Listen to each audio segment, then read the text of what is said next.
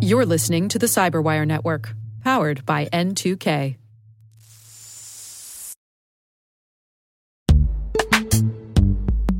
In the dynamic world of enterprise security, identity architects and IT leaders face a major challenge. Growth by repeated acquisitions multiplies the complexity of everything. Multiple IDPs, MFA providers, policy engines that all need to coexist. This can lead to fragmented user identities and policies that create security vulnerabilities and add access friction. Strata Identity solves this. Now you can decommission unneeded IDPs and consolidate the ones you'd like to keep without rewriting apps or disrupting users, engineers, and app owners. Plus, Strata's modular architecture makes it easy to integrate with any identity provider without manual maintenance and coding. Join the ranks of cybersecurity leaders using identity orchestration. Visit strata.io/cyberwire, share your top identity security priorities, and receive a pair of complimentary AirPods Pro. Offer valid for organizations with over 5,000 employees. Step into a new era of identity management at strata.io/cyberwire.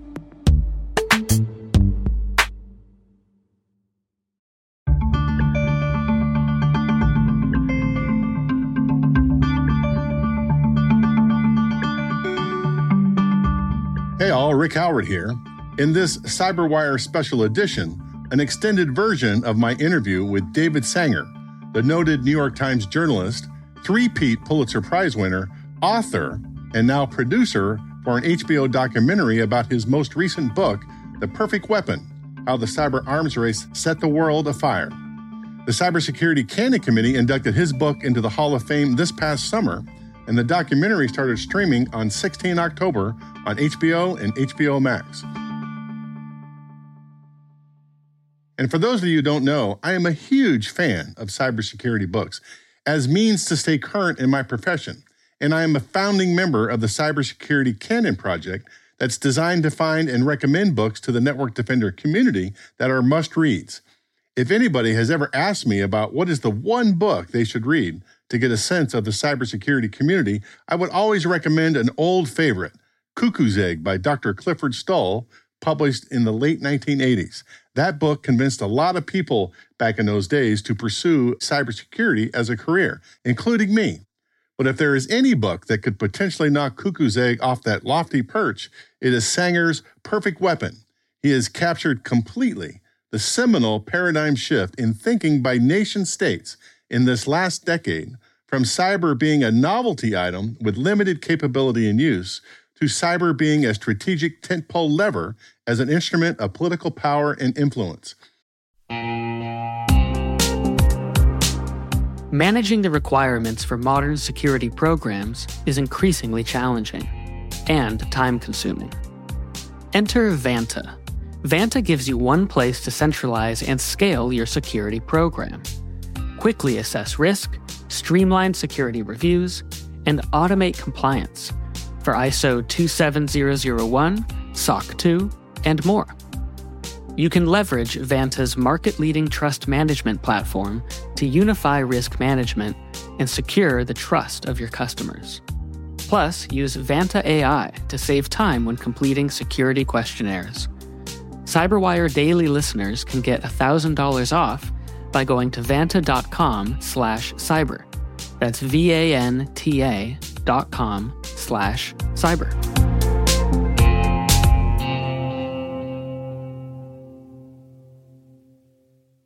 Here is David explaining what the book and documentary is about.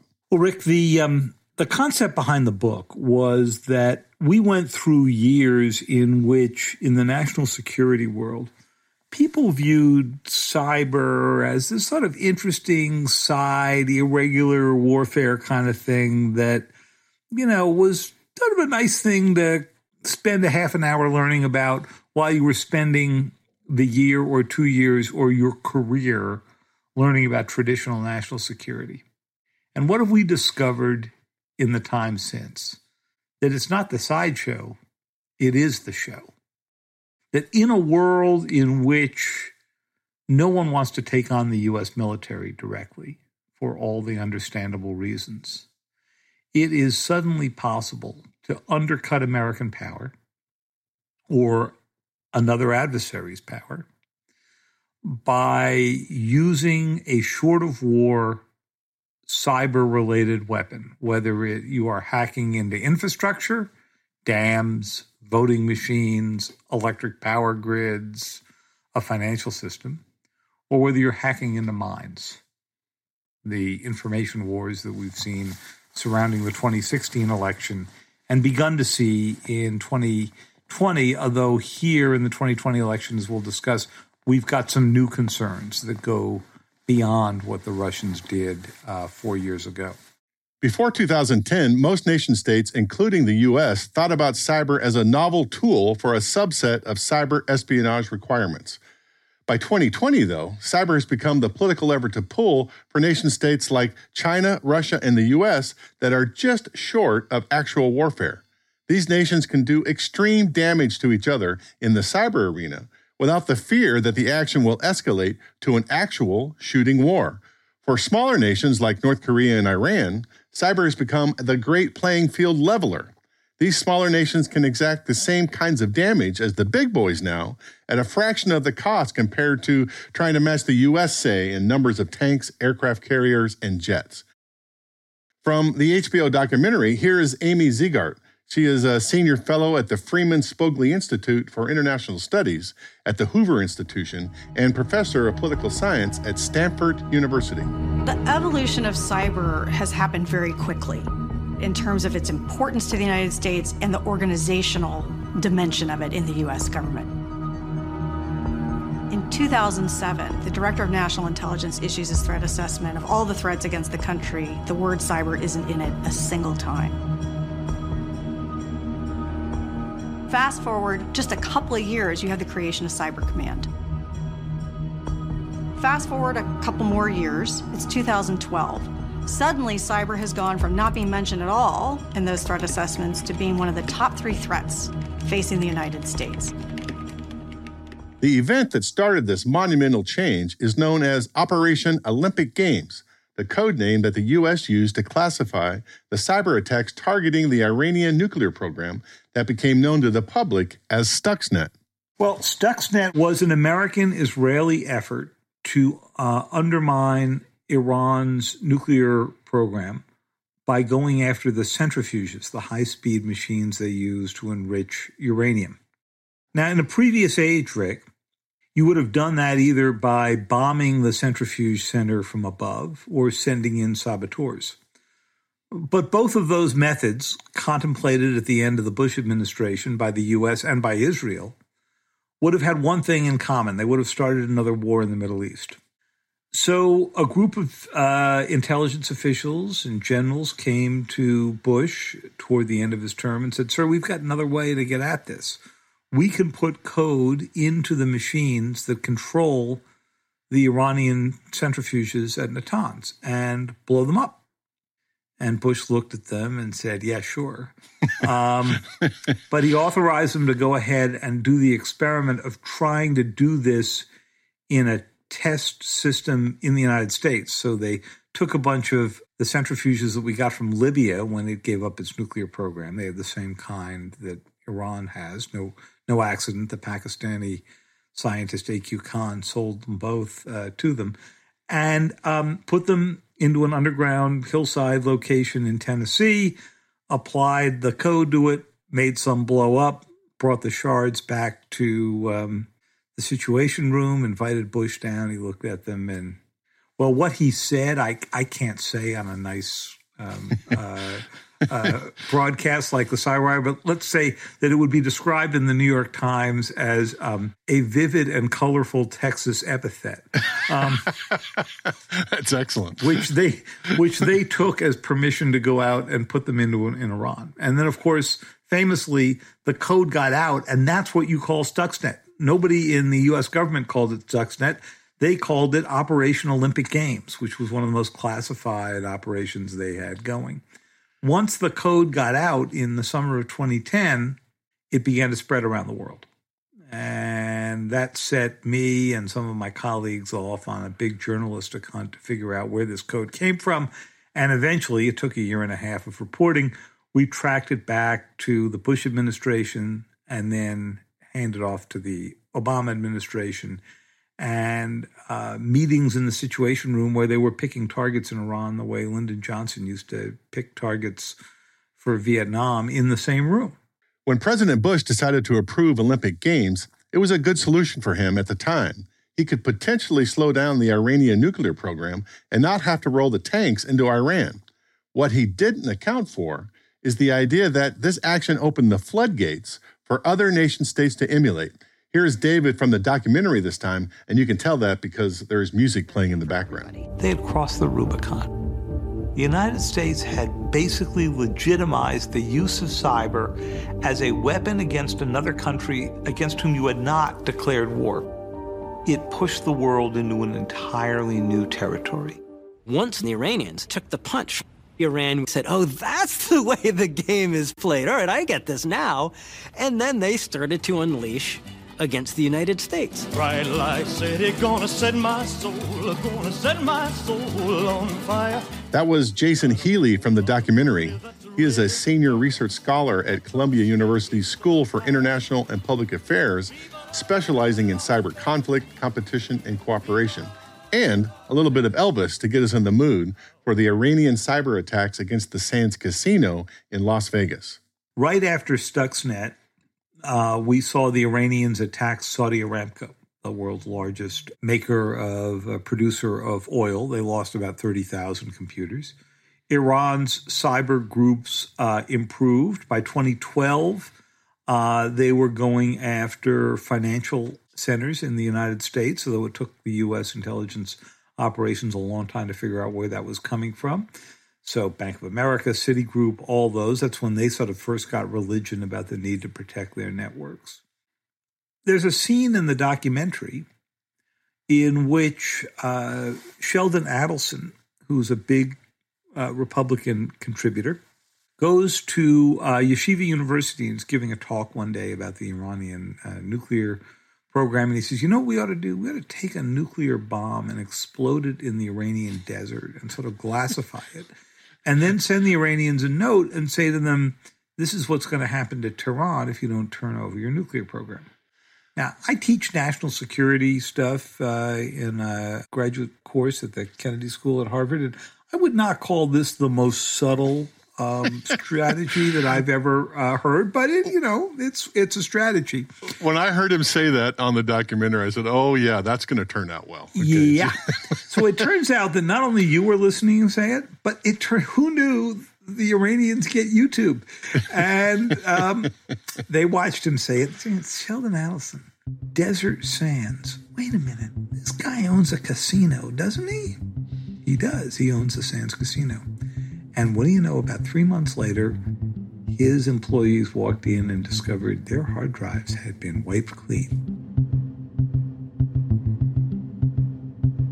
The significance of the Iranian Sands Casino cyber attack is that a small nation state who doesn't have the military power of a U.S. or Russia or China can take out a small city via cyber in a country of one of their enemies, because casinos are really small cities. Besides the gambling, they have restaurants, entertainment, shops, a police force, medical facilities, power generation, and an entire host of administration that is equivalent to the cities of, say, Baltimore or San Antonio.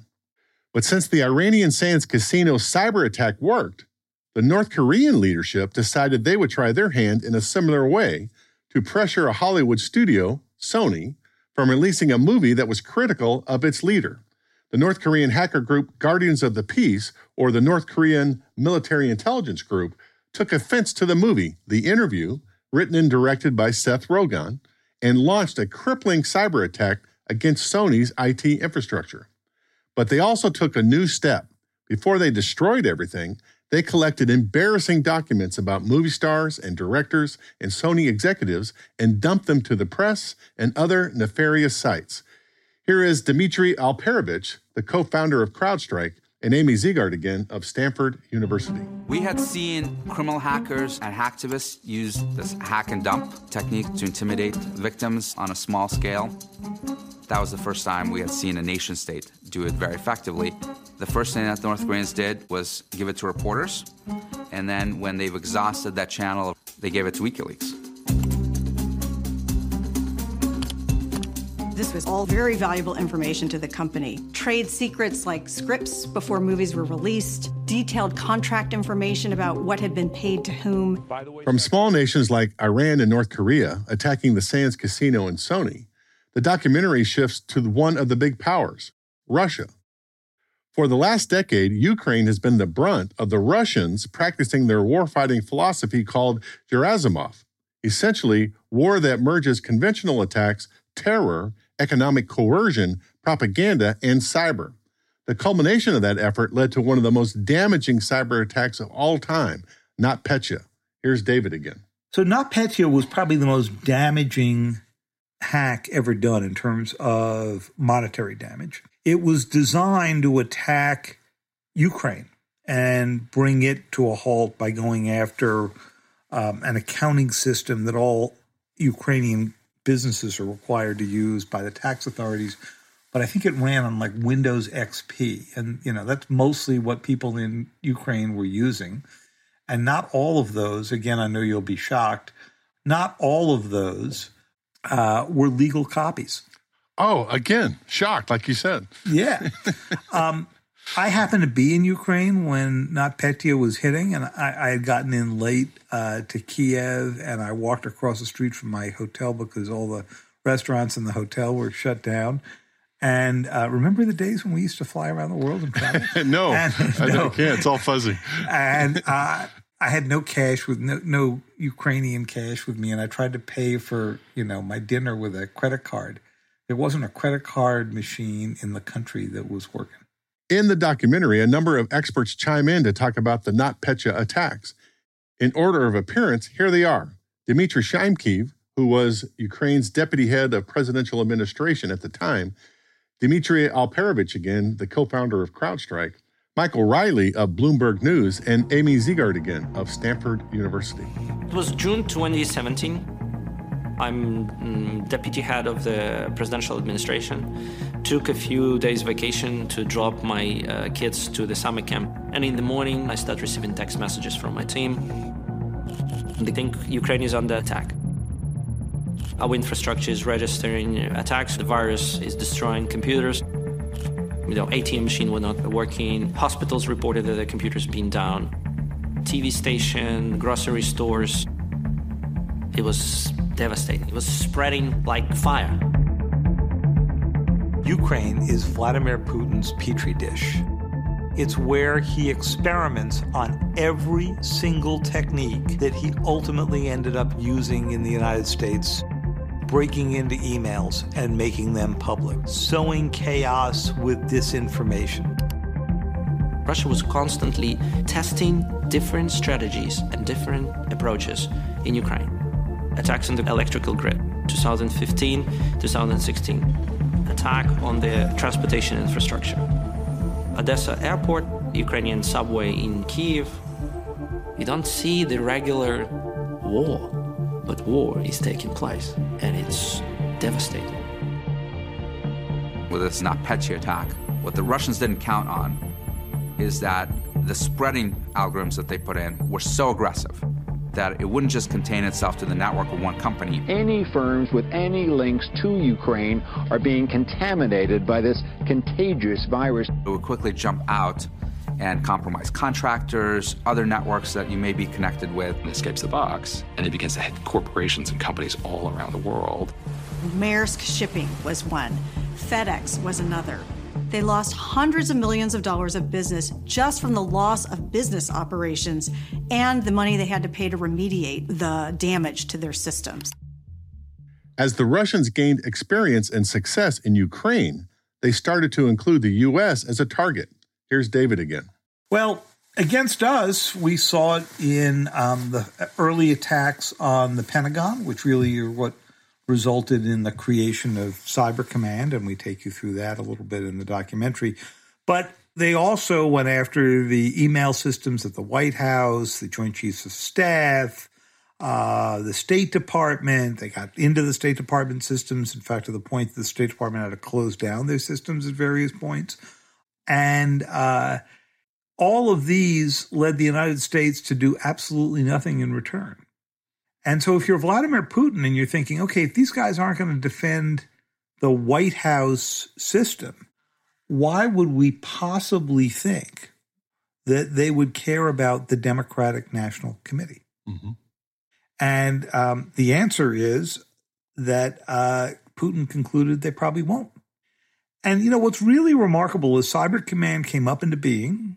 They were focused on things like taking out ISIS, which was definitely a big issue in 2016. And they really weren't looking internally at our election system. And so this combination of hack and leak, of break into the DNC, of make this stuff public, of the Facebook ads, of the influence campaign, it's not like they had their radar off the way the U.S. military did in Pearl Harbor. Rick, they hadn't even built the radar. Now, we're doing better this year. Because they have built the radar, but of course, the Russians are trying some new and different techniques. CrowdStrike was the incident response firm that the DNC called when they realized they were in trouble. Here is Dmitry Alperovich again describing what they found. The call came out on Friday, so it took us a few days for us to go into the network and find infected machines on the network. This wasn't just on one system. There were hundreds of systems that were being impacted. We started looking at the malware and immediately realizing that this was malware we had seen many times before, that we had high confidence attribution to the GRU, the Russian military intelligence. We're seeing them spread from system to system, touch files, take those files out of the network, stealing data, monitoring everything. And you can't just shut down one machine because they're everywhere. So you have to shut everything down and spend several days rebuilding all the infrastructure. We told the DNC, when do you want us to do this remediation? At the time, the primaries were in full swing. Hillary Clinton had not yet locked down her nomination, so they said, let's plan for 4 or 5 weeks from now when the primaries are over and we're not under the gun. Waiting a few weeks did not seem outrageous. Of course, over that period of time, the Russians continued stealing documents, and we were sort of helplessly watching them. And then the Russians ran a play from their dog-eared playbook that they had been using in Ukraine for a while now, a play that the North Koreans started with the Sony attacks. The Russians started dumping embarrassing documents to the public and began pitting opposite sides against each other on social media in a coordinated influence operation. Here is Alex Stamos, an adjunct professor at Stanford's Freeman Spogli Institute and visiting scholar at the Hoover Institution. But during the 2016 presidential election, he was the Facebook CSO. During the election, we had a dedicated team at Facebook whose job it was to look for Russian actors. And we had found GRU activity, we had found DC leaks. We had found them pushing disinformation, but not really at scale. And we really didn't understand what was behind the vast majority of this fake news. But right after the election, we took all of the political ads that were run in the United States in the year before the election, and then we figured out all the accounts that were possibly tied to it. So this is the people who ran the ad, but it's then also people who use the same computer as the person who ran an ad, or people who have used the same phone as the person who ran the ad. And then for every single one of those accounts, we looked for possible links to Russia. We start pulling that thread, and then we eventually find this cluster that we can all link together, and that was the Internet Research Agency. Which brings us to the end of my interview with David Sanger about his excellent book and now his excellent documentary. Let him have the last word on the subject. So we brought it sort of up to date. You'll see a lot of different people talking about what it's like to have been on the receiving end of this and the sort of fog of war. You've got everyone in this documentary from Hillary Clinton and John Podesta, who sat down to talk about the 2016 election, to Seth Rogen, who was the star of course, The Interview. And he is very funny, I do have to say. And You'll see people like Eric Rosenbach, co-director of Harvard's Belfer Center, but was the chief of staff to Ash Carter at the Pentagon when he was Secretary of Defense, talking about the calculus that you make as you're under cyber attack or as you're trying to think about what the U.S. can go do. So the idea is to bring you in at a very human level to the kind of decisions that have to be made when you're on the receiving end and when you're on the offensive end.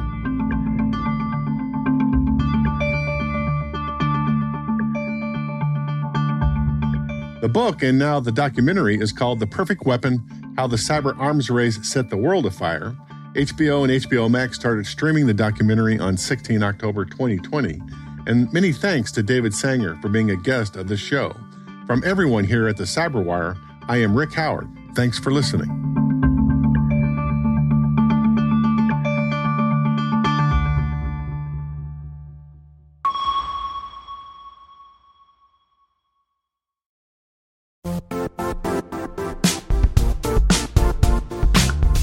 The IT world used to be simpler. You only had to secure and manage environments that you controlled. Then came new technologies and new ways to work. Now, employees, apps, and networks are everywhere. This means poor visibility, security gaps, and added risk. That's why Cloudflare created the first-ever connectivity cloud. Visit cloudflare.com to protect your business everywhere you do business.